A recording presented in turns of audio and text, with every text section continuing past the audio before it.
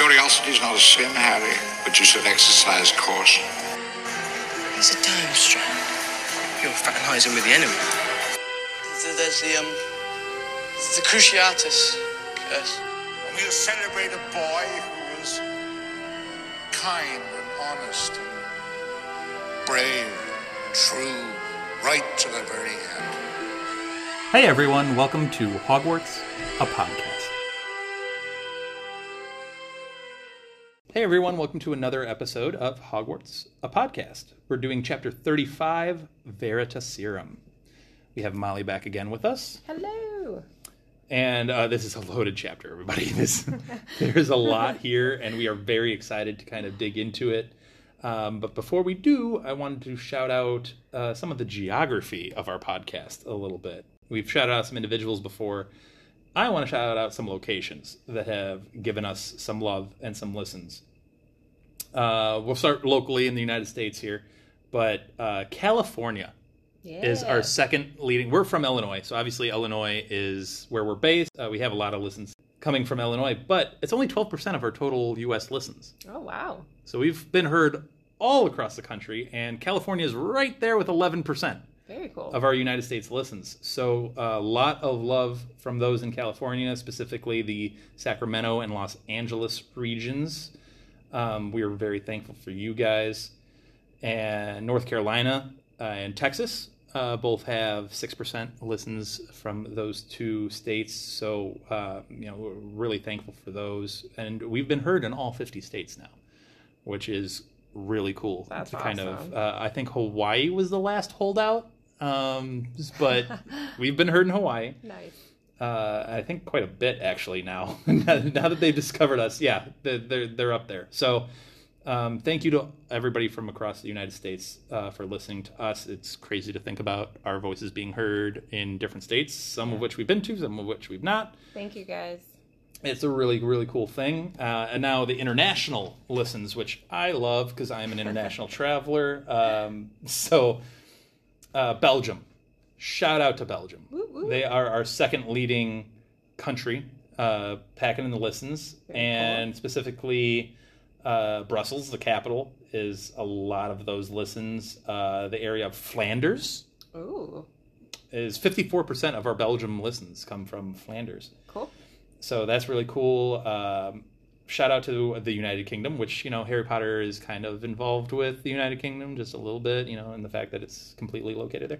Anyway, so we have England with 69% of the listens in the United Kingdom area, Scotland with 19%, Wales with 12%, and Northern Ireland with about 1%.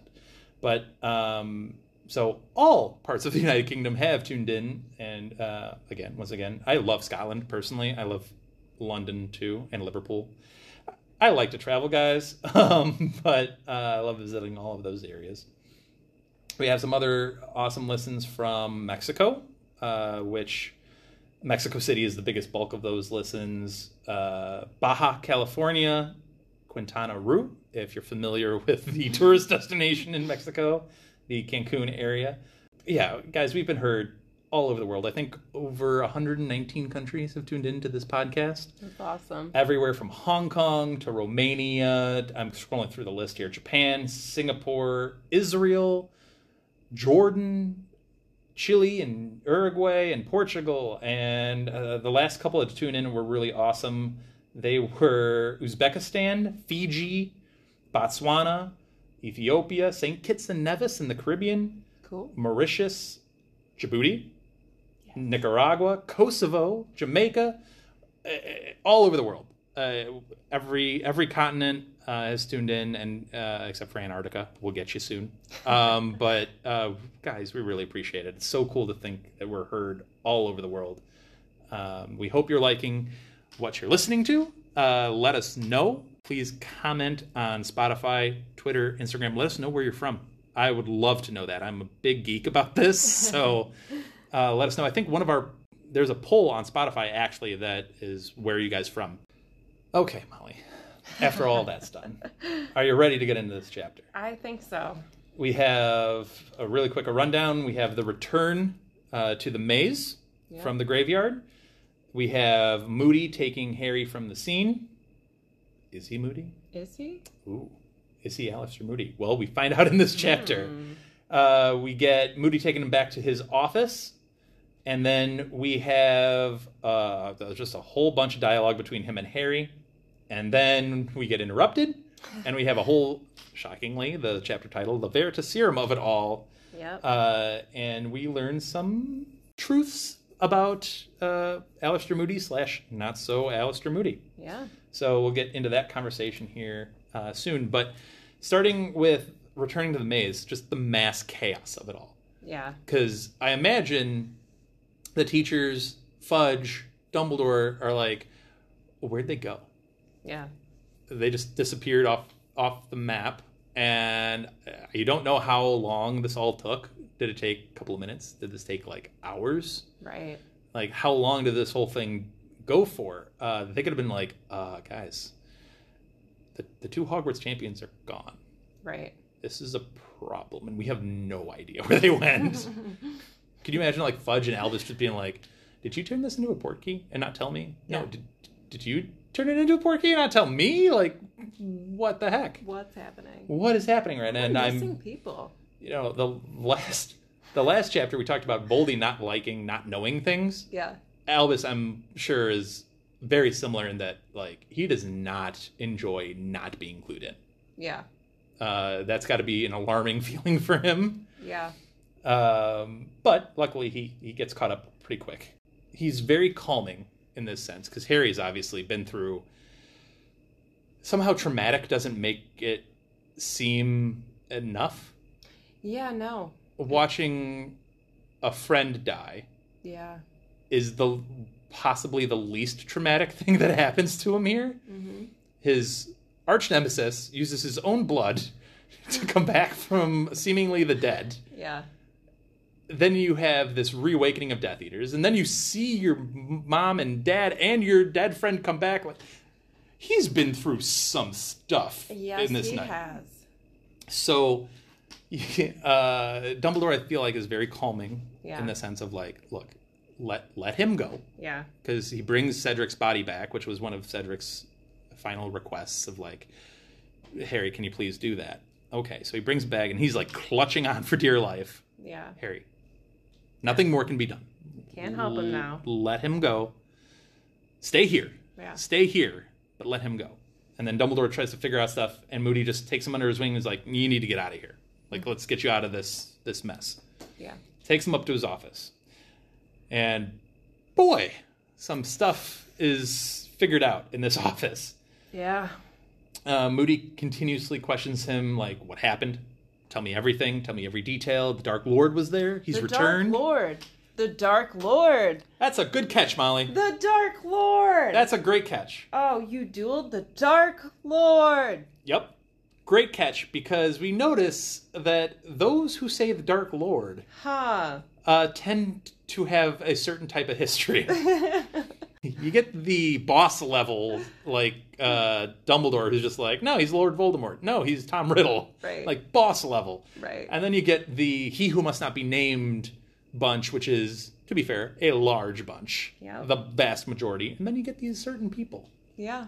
that use the Dark Lord. They say it a lot. Hmm. Interesting. Interesting indeed, Molly. Interesting indeed. Harry's like, oh, I should have told Dumbledore. Voldy told me that Death Eater is here at Hogwarts. I should have told him that. Yeah. It's got to be Karkaroff. It's got to be Igor, right? And Moody's like, definitely not Igor. He fled. Yeah. He's gone. Not him. It's not him. Yeah. And then Moody tells him that it was he who put Harry's name into the Goblet of Fire using a different school's name, which is interesting because, guys, if you've been listening, you know our talk about schools and numbers of people.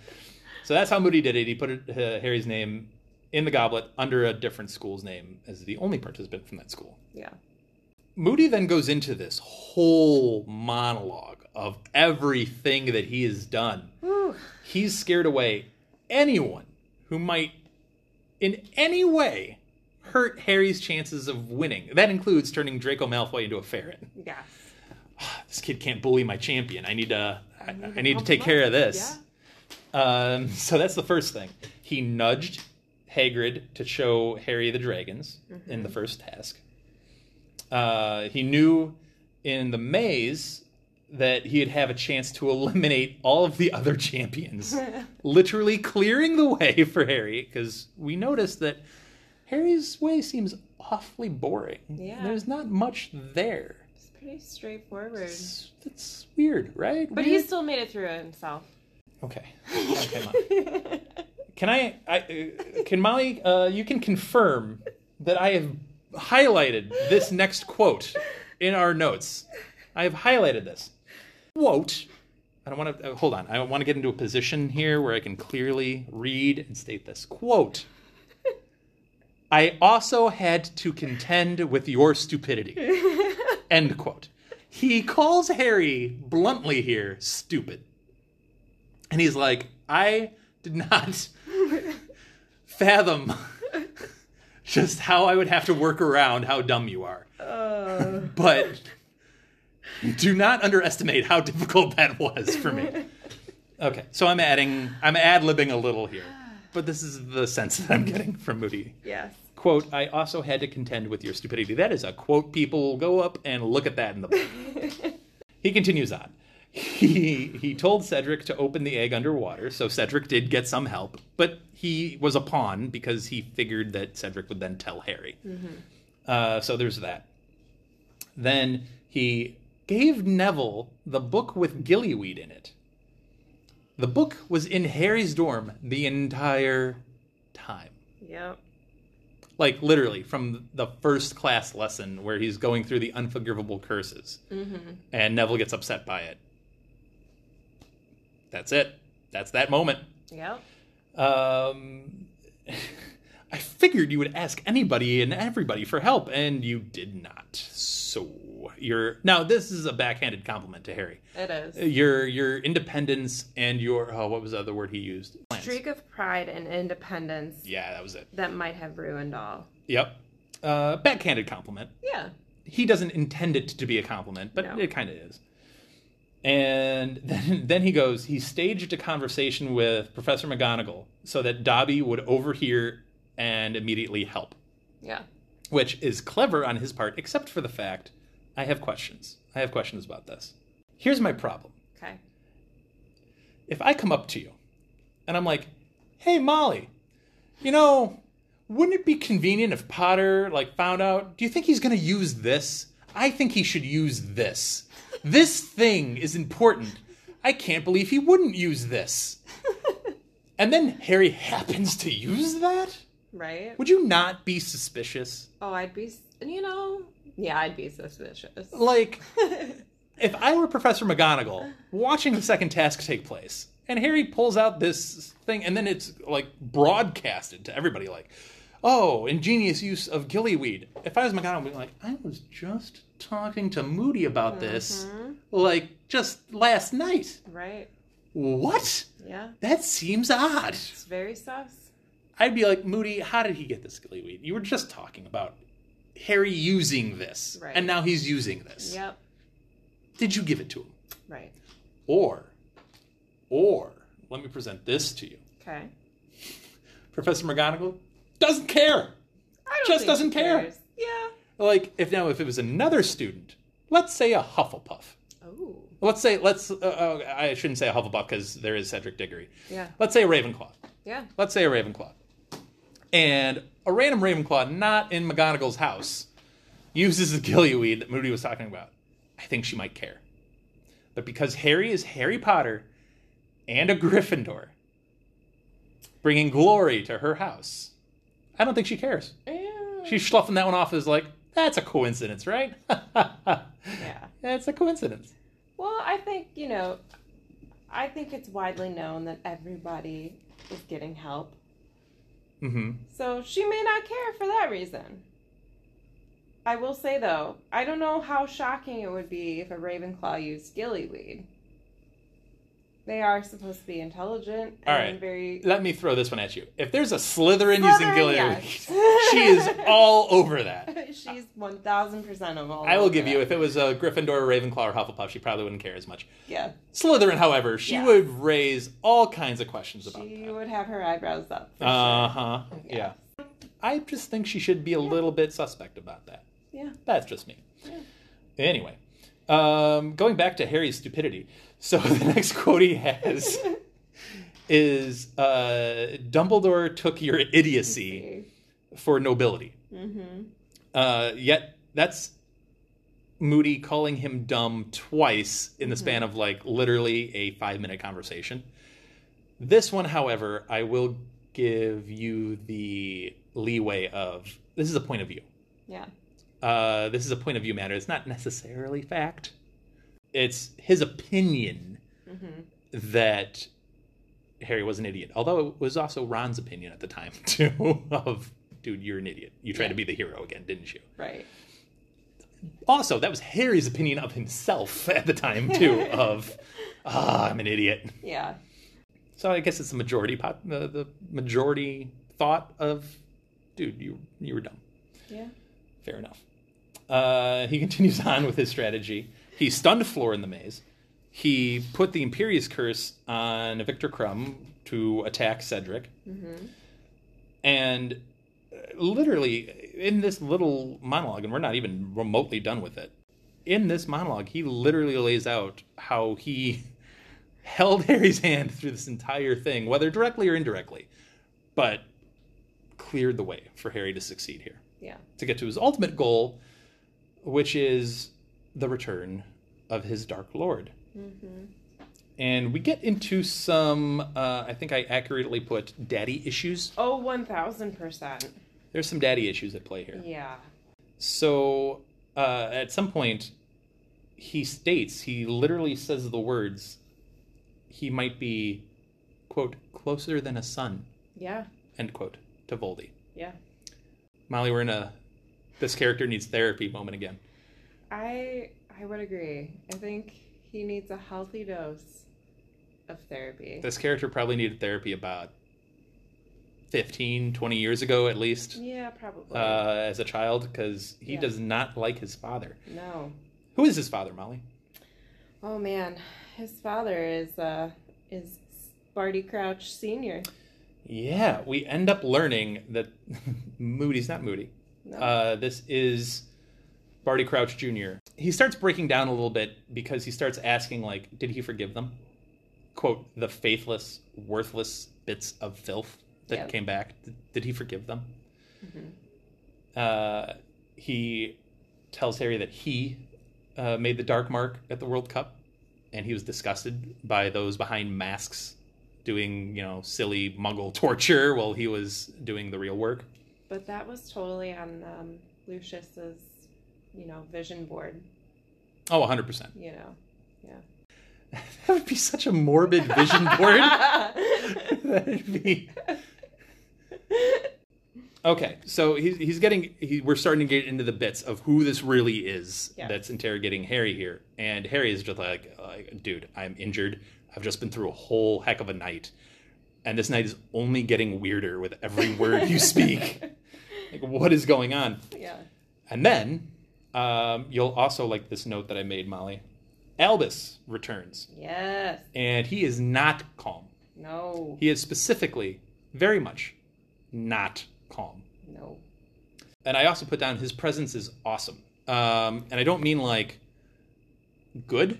And I don't mean like cool. I mean like the true most rudimentary definition of the word awesome. Like just this presence of this is Albus Dumbledore. Like this is the wizard that people revere and respect and fear. Like this is him. Yes. Because he pulls no punches. Immediately stuns Moody / Crouch. Mm-hmm. And sets to work. He lets Harry know that, well, Moody would never have taken Harry away from me at that point. Right. With such questionable things in the air and who knows and death and whatever. Moody would know that the safest place for Harry is in my care, like by my side. Right. So he would have never done that. And then he immediately tells Snape and McGonagall to fetch a house elf and a random dog in a yard. And Harry notes, like, this would be odd. I don't know that I would have blindly just gone and fetched a house elf. Right. Or a large black dog in a garden. But Snape and McGonagall just, without question, are like, got it. Yep, we're on it. So kudos to them. Yeah. For doing that.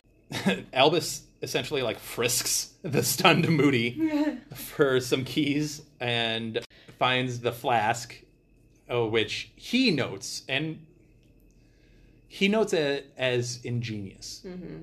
The idea of using Polyjuice Potion in the flask.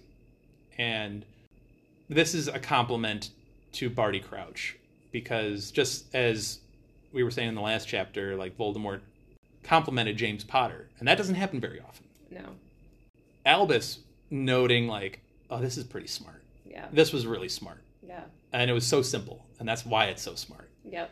When Albus says somebody or something is really smart, that's a hell of a compliment. You take note. Yeah, that's a heck of a compliment. So, but then he ends up trying all of the keys on this chest in the corner, and it eventually opens up to find the real Mad-Eye Moody down a 10-foot underground shaft, essentially. Yeah. Malnourished, patches of his hair is gone, which he's using for the Polyjuice Potion. Poor guy. Yeah, not a great existence. No.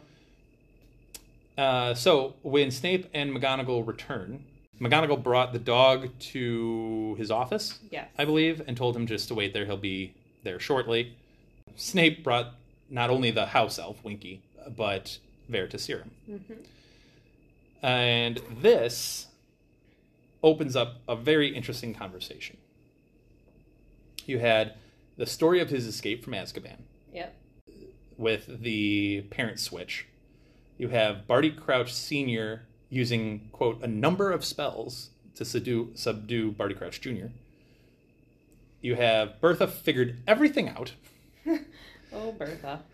And Barty Crouch Sr. had to place a very strong memory charm on her. Barty Crouch Jr. actually sitting in the empty seat at the World Cup. He's like this fountain of information. Yeah. Like Dumbledore, and kudos to Dumbledore for asking like the right questions, because if I was in this situation, I'd be like, I have a million questions to ask, and I'm not sure which one to ask next. Yeah. But he's so like straightforward and pointed and being like, okay, let's flesh this story out more. It's great. Let's pause for a second on the Barty Crouch Jr. sitting in the empty seat at the Quidditch World Cup. Yes. He was sitting next to Harry Potter the entire entire time. And he was Imperious at the time. And Winky was in charge of keeping him in check. So much so that Barty Crouch Jr. notes that Winky used some of her own magic to bound Barty Crouch Jr. to her. Yeah. That's an interesting bit of magic. That is. And the fact that it's, like, so strong. Yeah. And so, like, overpowering of just wizard magic. Mm-hmm. It's an insight, and we've gotten some glimpses of Dobby's magic before too, and it's just like, seems like people should note this more instead of just like, get me some biscuits from the cabinet or like whatever. Can you wash my clothes today? Right. Underutilized a little bit. But anyway, we get the details of Crouch Jr. and Wormtail subduing Moody. I just have to go back real quick. Sure. Thinking about, Barty Crouch Jr. at the World Cup. Mm-hmm. Like, do you think he wanted, like, all the gadgets that they had there? Like, do you think he was really sad he didn't get, like, the omnioculars? Yeah, the omnioculars. And, like, maybe he really wanted a little crumb guy circling around. See, I think that was a missed opportunity because right? They say that, or he says that he was slowly breaking the memory to the Imperious Curse and everything. Yeah. And Winky was not noticing it for the longest time, and not noticing it here because she had her eyes closed because she was afraid of heights. Right. But I think if you had indulged him in some of those and just placated his mind with something idle, it might have still stuck. Ooh. I think if you put a little crumb in his hand under an invisibility cloak and just like watch the thing like walk around his hand, he might have just been like, oh, you know, like this dazed look still. Right. And not, instead of watching the World Cup and remembering like, oh, I love this. This is who I am. I'm not that. I'm this. Right. And then slowly breaking out of it. Ooh, yeah. Distract him. Keep him distracted instead of, you know. Igniting the fire deep within. Mm-hmm. Yeah. We get the Crouch Jr. and Wormtail subduing Moody, which is noteworthy in that Wormtail was able to assist Crouch Jr. in subduing a talented Auror. Yeah. We get the fact that Voldy had communicated with Barty Crouch Jr. We had kind of talked about, like, does Barty Crouch send him updates? Mm-hmm. Specifically, you know what would have been real helpful in the last chapter? Barty Crouch Jr. going like, you know, I had Harry in class today, and he demonstrated real interesting ability. He was able to throw off my Imperious Curse. Yeah. I think Voldy might have been like, ooh, oh, that's a noteworthy thing. So it wouldn't have maybe shocked him so much. True. Clearly he didn't get that memo. Or Voldy is so overconfident in his abilities, he would have never imagined that could ever happen. That's true. And that's a valid point, because it's not just any old Imperious Curse. No. That's a great point that you made, because Voldy would still think, you're a talented wizard, but you're not me. Right. He threw off your Imperious Curse. He didn't throw off mine. Right.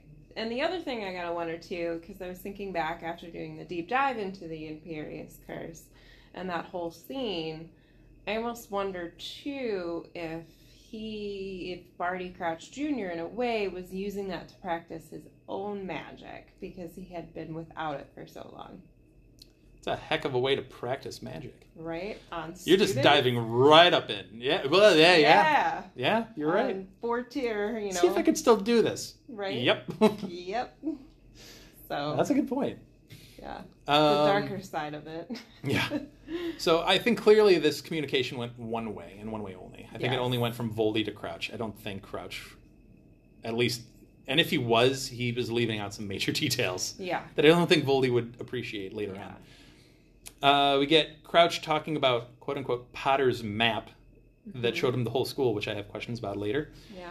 And Crouch says that he killed his father, Barty Crouch Sr., Bartemius, transfigured him into a bone, and buried him in Hagrid's front yard. Dark. I'm not getting any serial killer vibes No. at all in any way. No. Crouch Jr.'s, let's say, not sane. No. No. Okay. We're going to rule on not sane.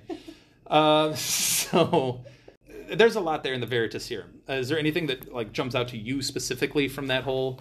I know you mentioned the World Cup, but yeah. The other thing too is just like that whole like chain of supposedly Moody, into Barty Crouch Jr. Mm-hmm. Like that's terrifying. That whole like change just. Ugh. I feel like that's a traumatic experience in and of itself. Yes, there was a lot of trauma happening. So I mean, you're losing and regrowing a leg. Yeah. You're losing and regrowing an eye. Yeah. That's a lot. Yeah. And I think we've talked about on a previous episode, is probably a Anna and I episode where we gushed about Barty Crouch Jr. But that learning curve is quick. Yeah. And I mean, he had to flip this switch very quickly with minimal prep time. Right. And he says here that he had the real Alistair Moody under the Imperious Curse, so he could just ask him questions. Hey, what would you do in this scenario? How would you do this? How would you act in this circumstance? Like, he's got to be, objectively speaking, I know I'm gushing, but he's got to be brilliant just to take in all of this information and then be able to like regurgitate it back out. Yeah. It's a quick study. And, I mean, Dumbledore did call him that. He would have made a great actor. He would have been, yeah. He would have been a stellar actor. Missed opportunities. So, yeah, and I don't know. I just there was a lot of like good Dumbledore quotes. You know, the one about just like let it go, like there's nothing else you can do here, Mm-hmm. and then just, you know, Harry has to go to the hospital wing, and Dumbledore was like, nah, like understanding is the first step to acceptance, and only with acceptance can there be recovery. He needs to know who has put him through the ordeal he has suffered tonight and why. I have two things to say on that. I'm so happy you brought that quote up. It's a great quote. Yeah. So here you have the second instance of someone actually being some semblance of a therapist to Harry. You had Lupin in book 3, and now you have this specific quote from Albus here. And I understand it, and it's a deep quote. And I agree with it. That being said, this is my cynic in me, is the only reason Harry's here is so we, as the narrators, get like we as the readers get this whole like narration. Yeah, that's true. It's a plot device to keep Harry in the conversation. Yeah. Which is great, but my cynical side aside, I do kind of agree with it. Right. The best way to process something is to acknowledge that it happened. Right. And be able to process it. And the only way you can process it is by having all of the information. Right. And you know, facing it head on. Yes. I'm so glad you brought up that quote. I did not have that quote written down, so thank you for that. Yeah. I like the depth of magic here because you're getting a lot of powerful wizards at play. You have Barty Crouch Sr. and Barty Crouch Jr., obviously very talented, with Imperious curses on both sides. Yeah. And they're both able to like break it eventually. Mm-hmm. And I think if Barty Crouch Jr. was more grounded, not as insane, and not as hate-filled. He's very, very hate-filled. I think he would recognize that he does have a lot of things in common with his father. Yeah. The good and the bad. Yeah. I think a lot of his intelligence and ingenuity comes from his father. Mm-hmm. And a lot of his domineering personality traits, a lot of his, I don't want to call it OCD, but a lot of his need for control comes from it. Obviously, there's a lot of psychological stuff at play here because he felt like he never got the attention or the approval of his father. Or the love. And now he's looking towards Lord Voldemort for that role. Yeah. Which you could probably, if either one of us were psychiatrists or psychologists, we could do a whole series of episodes on just the daddy issues here. Oh my God. There's a lot. But the magic at play, like I said, with Junior and Senior with the Imperious curses, and then you have Senior with the memory charm on Bertha. Yeah. And literally ripping her mind apart, which could only have been broken by Voldemort, which means his memory charm must have been really strong. Yeah. That it took Voldy almost shattering her. He did. He shattered her to break that charm. And then Crouch Jr. and Wormtail subduing Moody. Moody's an accomplished, experienced Auror. That's not an easy feat. No. Which, they don't specify the roles and who did what in that scenario, but the fact that Wormtail's there, I think, continues the idea of he's more capable than people give him credit for, including Voldemort. Everybody underestimates Wormtail, and I think that's his greatest asset. Yeah. Is everybody overlooks me, thinks I'm an idiot, thinks I'm whatever. I can do some stuff. Right. And I could be very valuable. And it's just another example of that. Whether you want to believe, and I know a lot out there are probably believing Crouch Jr. led that assault, and that's fine, and he probably did. Yeah. But Wormtail was present and helped. Mm-hmm. The other thing I want to get your 2 cents on is, he's got the Veritaserum. Snape has returned.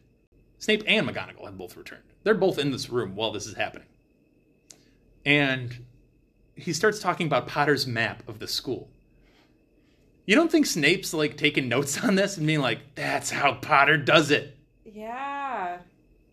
Ooh. Right? Good catch, Dan. Is that not a loophole here? No, it's a loophole. Because, I get it. That there's a lot of other stuff here that's much more pressing and important. Still, though, with his Right. contempt for Harry, you don't think he would have registered that, wait, Potter has a map of the school? Right. Duh, Wait that's what a that was second. last year. It And wasn't they- a piece of paper that insulted me. And he mentions that interaction where they had the pajama party with Filch, Snape, and Moody Crouch, where that's where he got the map from. Right. And Snape has been suspicious of this piece of paper for like years now, for 2 years. Yeah. I just like, this seems odd. Yeah. Anyway, you think Snape would take note Right. of that map. What did you think of his story of escaping from Azkaban? I thought it was pretty well thought out plan. That the Dementors, that they're blind. There was one healthy and one dying that entered and left. Mm-hmm. I'm a little shocked that Crouch Sr. would be so willing to just dump his wife there, but especially if he was like that in love with her, but I guess. If it's his last favor for his wife. Yeah. This was his wife's, assuming, I mean, it is his wife's dying wish Right, to have her son free. right. I have a Sad. question. It is very sad, and it's very dark, Yeah, and it's a terrible. I'm not sympathizing or empathizing with Barty Crouch Jr., but he has a couple of years here where it is a rough life. He's subjected to life in Azkaban, and then he's subjected to life under an invisibility cloak and the Imperious Curse, yeah. being looked over by a house elf. That's tough. Yeah. Here's my question, though, about this whole process. And I am nitpicking, and I understand that, and I've nitpicked a lot here the last couple of chapters. But it only works if his mother is taking the Polyjuice potion regularly.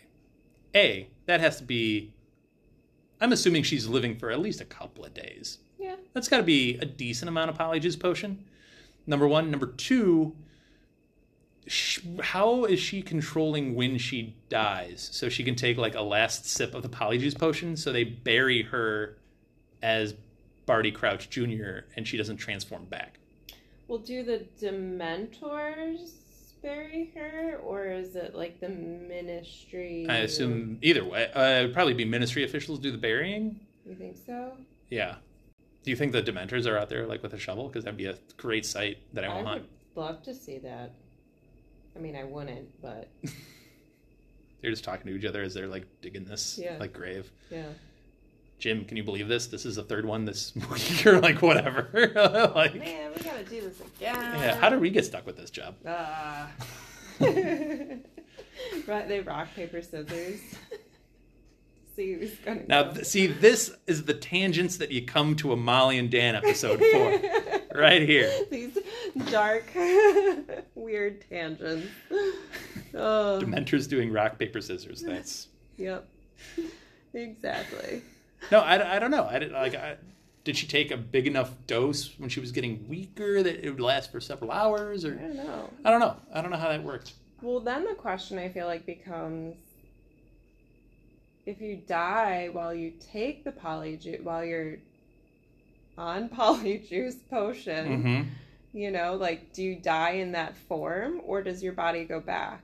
Oh, okay. Do you know what I mean? Do you, when you die, you just stay that, Yeah, that like form. it gets stuck Yeah. in a way? That's Yeah. interesting. That would be the answer to it.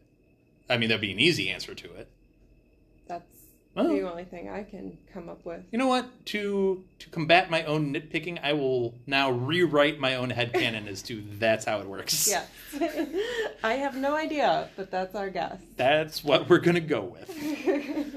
What else? Do we have anything else from the Veritaserum? I think it's interesting that Barty Crouch Jr. is so obsessed with getting information from Harry that he ends up getting caught. Oh, yeah. What would happen if he just left?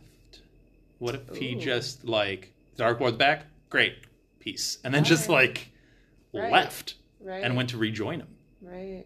Could you imagine, like, a invigorated Barty Crouch Jr. rejoining? Like, if Wormtail rejoining, like, Trelawney's prophecy, if Wormtail came back to his master and had this much of an effect, could Can you imagine like Barty Crouch Jr. returning? Yeah. Or he has some real harsh commentary about his fellow Death Eaters. He is not happy about most of them. No.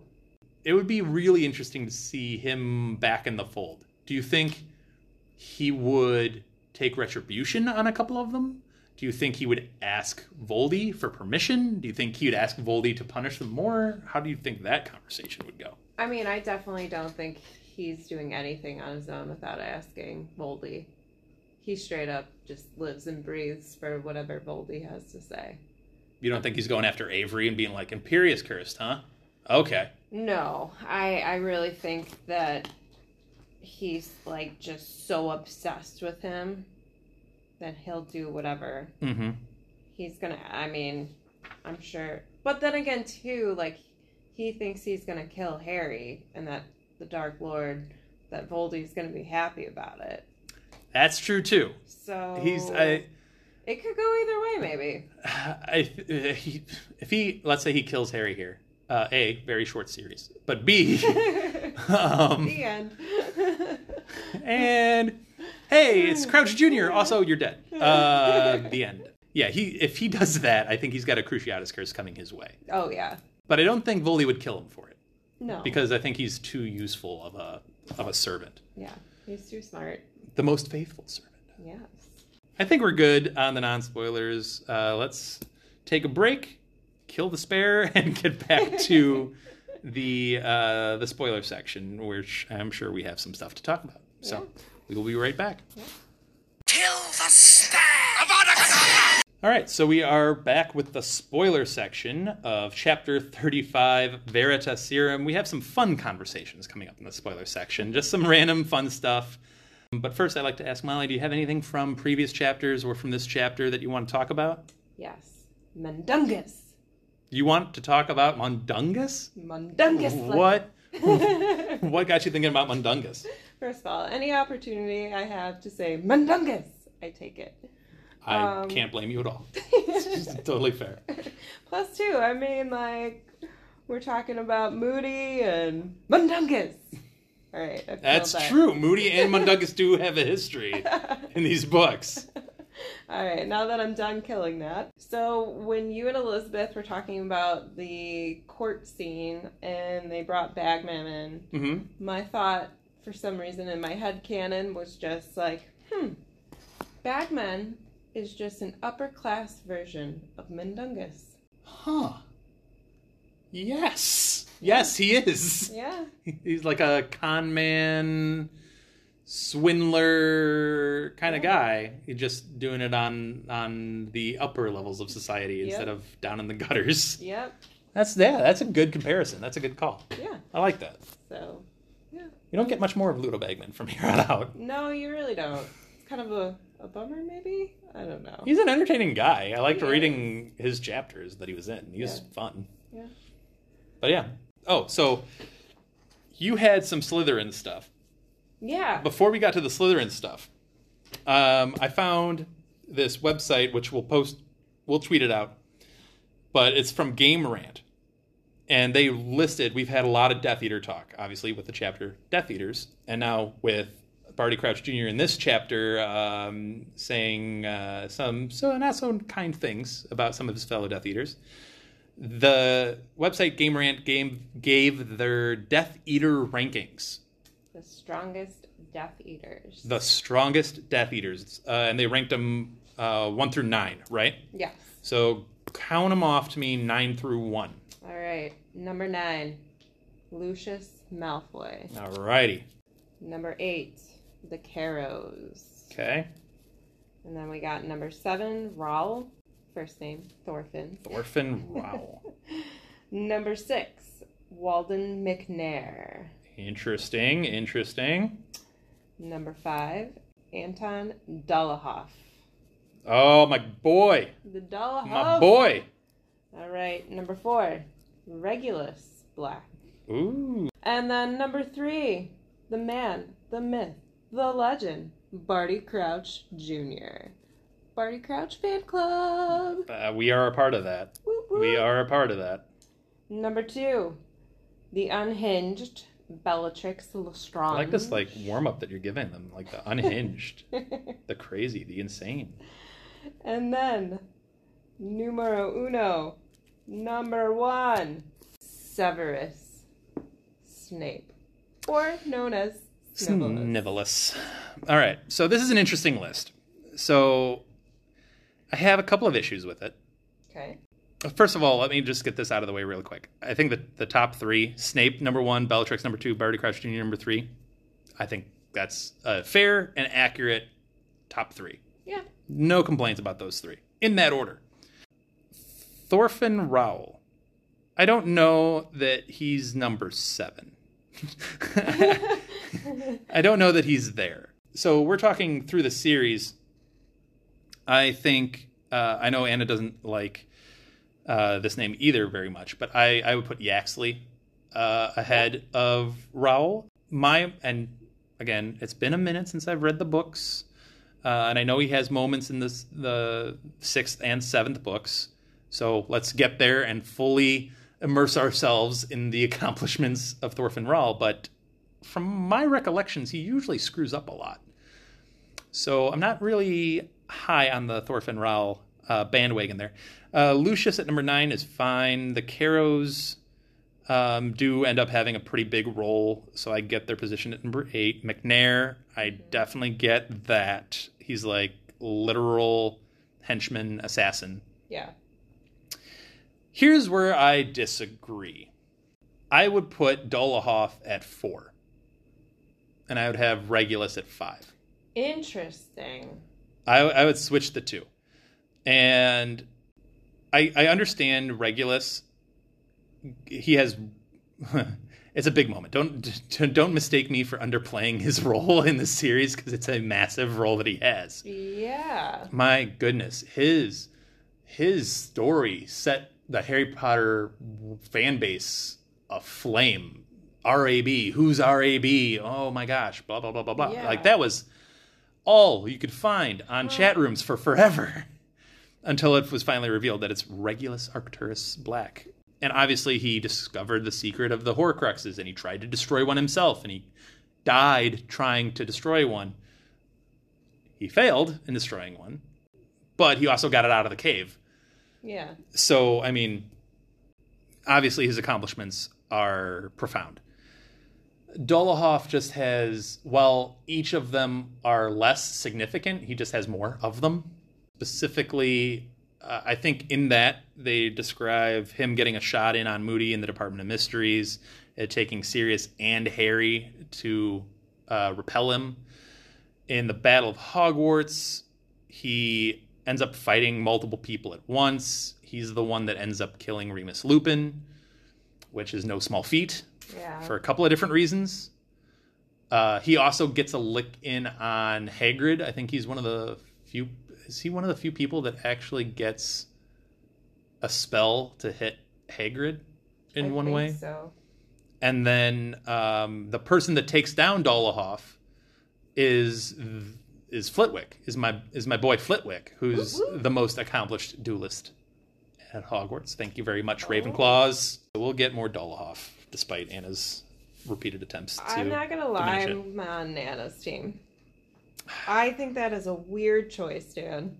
You think that's why? Yes. Okay, what are you coming at me with for the counter? Okay, so yeah, he's good at dueling.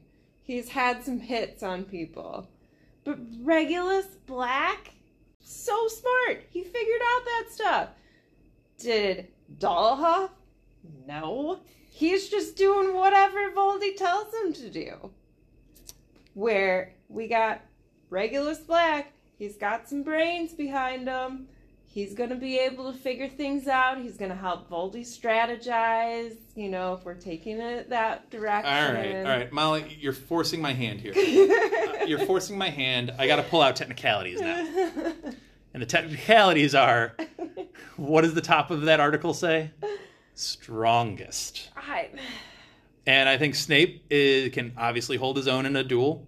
I think Bellatrix can obviously hold her own in a duel. Barty Crouch Jr., I think, is... my goodness, he's able to do so much on such slim notice. And plus, he's outfoxed Moody directly. Yeah. You know, I mean, he's been able to keep Moody captive this entire time. Dolohov, and if you really want to go further with it, Dolohov and McNair are like straight up assassins for, like, their job is to end you. Like, and they're good at it. They're very good at it. I'm just saying. Just saying. I guess to be fair to you, we don't know much more about Regulus Black. We know that obviously he's got a famous last name from a prominent wizarding family. Obviously, we know a ton about his brother Sirius. But other than that, we don't really know a whole lot about Regulus. I think he was in the Slug Club. He was in the Slug Club, so he was a gifted wizard, at least enough that Slughorn took an interest in him. Well, he was like Slughorn's favorite student. I feel like that says something. Talented dude. Yeah. And obviously, if Voldemort trusted Regulus enough to have his house elf hide the locket, or to help hide the locket, yeah, that says a lot. Yeah. So, I mean, I'm not tossing Regulus off the list here.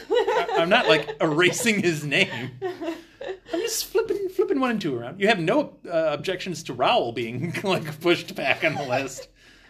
I mean, I don't know enough about Rowell. And that's why I would say I'm just going to go with what I know. Fair enough. Fair enough. Say, we will have more Death Eater talk as they become much more prominent fixtures in this story. Anna, help me out. Help me out, Anna. Oh, gosh. I'm sure she will love to yell at me for it. Anyway, I have been alerted that Molly, our Hufflepuff, has a Slytherin deep dive that she wants to give. I do. So during my deep dives of the I can't ever say that. Priori Incantatum. Yes, thank you, Dan. You're welcome. Pronunciations are hard for me. I found on the Wizarding World website a history of notable Slytherin wands, and it's pretty cool. It talks about some of the last spells that some of the famous Slytherins have used. That's cool. So it talks about Snape. It talks about Bellatrix. It talks about Draco. And it actually goes a little bit into Salazar Slytherin. Cool. So, What's it say about the spells? So Severus, the last spells that he has been known to use, that he would use, was Expelliarmus, Avada Kedavra, yeah, Circum Sempra, and the Patronus Charm. Interesting that one of Snape's final spells is Expelliarmus. Yes, I know. That is interesting. It's not meaningful at all in any way, shape, or form. No, and the fact that it's yeah. Mm-hmm. And he taught it to Harry to begin with. Yeah, interesting. Mm-hmm. We got Bellatrix. So, obviously, the curse that hit Sirius, the Cruciatus Curse, and the Cruciatus Curse.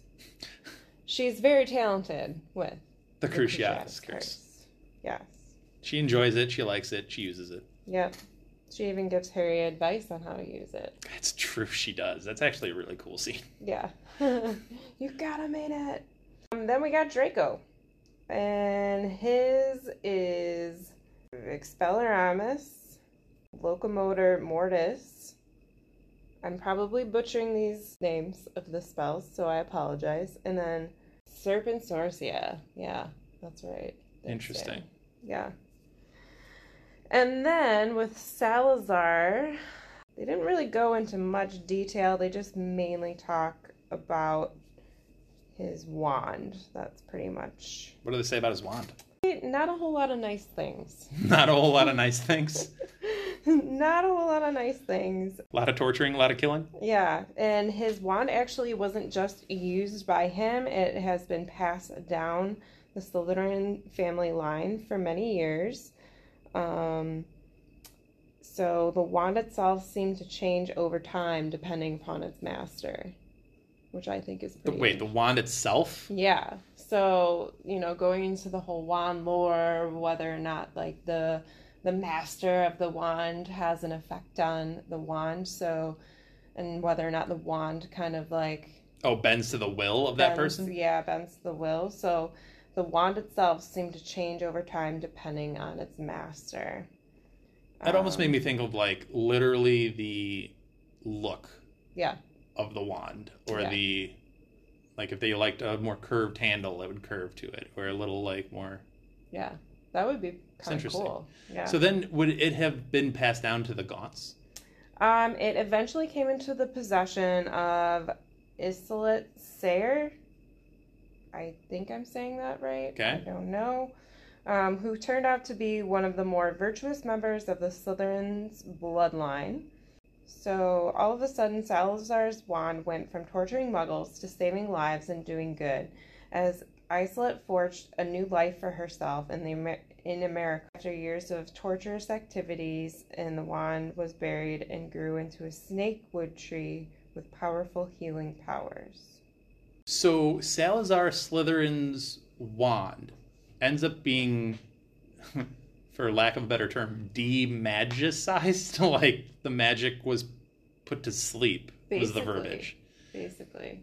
Buried, and ended up growing into a snakewood tree. That heals. In America? Yes. Interesting. You know, I'm certain that, let's say 200 years from now, somebody's going to be reading this book as though it was factual. Ooh, yeah. And we'll be watching a History Channel show on people trying to find the Salazar Slytherin snakewood tree. I would love that. Please let that happen. Speaking of shows, really quick, I know we're running long on the full episode here, but speaking of shows, I wanted to get your opinion on the HBO series. I'm excited. Yeah? I am excited. I was actually just talking to somebody about this on my way here. My fiance, actually, who really doesn't know a lot about Harry Potter, but we'll forgive him for that. But You've also played Hogwarts Legacy. I haven't played that yet. I know it's been out for a while, and I want to play it so bad. It's When good. can I come live at your place for a while and play it? So I've only gotten a little bit into it because, again, my wonderful fiance Bill bought it for his computer, so I only get to really play it when I'm at his house. Flaws. So, yeah. So when can I come live with your fiance for a while to play it? But no, the HBO series. We're getting sidetracked. Yeah, so anyways, as we do. Yeah, as we do often. Yeah, no, I'm really excited. I think it's going to be, I'm excited that it's going to be a series. That we don't have to deal with everything being jam-packed into like a 2-3 hour movie. Mm-hmm. Bill actually brought up a pretty interesting question. And he asked if I thought that any of the old characters would make any kind of like appearances. And I don't know. I had one thought. I don't know if you've heard it, but I was with Anna, and my thought is, since this will take like a decade to produce and put out, a lot can happen in a decade. Mm-hmm. JK can stay involved with it, can not stay involved with it. Opinions can shift, can change. Hers, other people's, whatever. Things can change in 10 years. That's what I'm saying. So the original trio, I'm just throwing this out there. What if the original trio came back in the epilogue scene as themselves in their 40-year-old states as the older trio? Yeah. And that was the return. They only get one scene, but it is a scene. Yeah, that'd be pretty cool. That'd be pretty cool. I would be That'd be down pretty for cool. that. Yeah. The more I thought about it, I like the idea of the series. I do. And I get the complaints about, it's too soon, because I agree, it is too soon. I think you could probably do this, another 5-10 years from now and still be fine. Yeah. It's a little soon after the movies. But as much as I loved the casting of the original movies, because some of the casting is flawless. Yeah. Oh, yeah. I'm not one of the people that's automatically against new people taking on the roles and making it their own. Yeah. Just because Helena Bonham Carter played Bellatrix amazingly well doesn't mean someone else can't. Right. Or Alan Rickman with Snape or whatever. Right. Other people can't act well. Yeah. Yeah. You just have to divorce yourself from this is the only person to ever do this and will, Yeah. But I think I'm putting my trust in HBO. Yeah.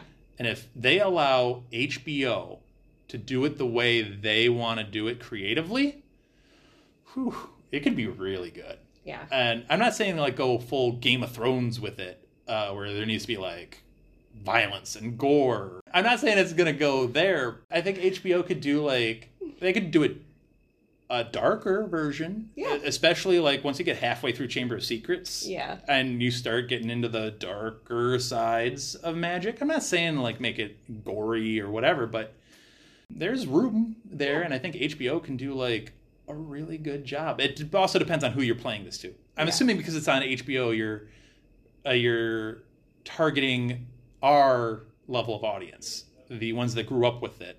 I agree. And you're not targeting children No. on HBO. So if you're targeting a more mature audience, maybe you do make it a little bit more mature. Yeah. Maybe Peeves does say some rude stuff. Maybe he does, because he does. Oh, yeah. So, maybe. Yeah. I think that's within the realm of possibility. So I'm excited for it. Yeah. I understand the backlash, and that's all warranted.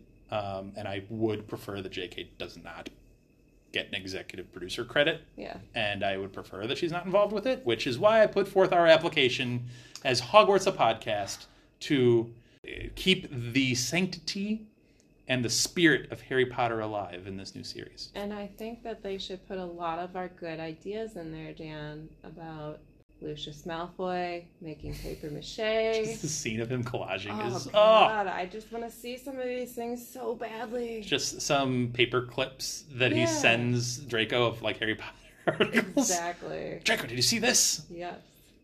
Yes. I can't wait. It's going to be good. Yeah. No, I think it'll be fun. I think it'll be cool to see it in a different way with different characters. Not saying that the old ones weren't great, the actors and everything. It's like when how they've done Batman over and over again. Yeah. It'll just be a new take on it. And I'm excited to see where it goes. And thankfully, we know how it ends. We know how it ends. The books are written. The books are written. There is a full story. There is not just fan service hopefully being done, like in the Fantastic Beasts movies. Yeah. And just pure chaos, The story has already been written, so we're all okay. I don't know what you're alluding to on stories not being written, yet I'm still finishing the series, Game of Thrones. I don't understand. And with a shot at Game of Thrones, we will end the podcast for the day. Thank you all for listening. Let us know what you think on all of these things that we've thrown at you today. Let us know your Death Eater strength rankings. Yeah. Let us know if you would put Delahoff in the top 4, like I do. No. He's certainly deserving of top 5, regardless of what anyone says. I don't care. Anyway, for Molly, I'm Dan. Thank you so much for listening. Let us know, interact with us on Spotify, on Twitter, on Instagram, at HogwartsAPod. We really appreciate all of the listens, all of the comments, reviews, likes, shares. It all helps the podcast grow. Thank you so much. Thank you. Bye. Thank you for listening to Hogwarts, a Podcast. If you like what you've heard, please click the subscribe button on your preferred podcasting app and follow us on Twitter and Instagram at HogwartsAPod.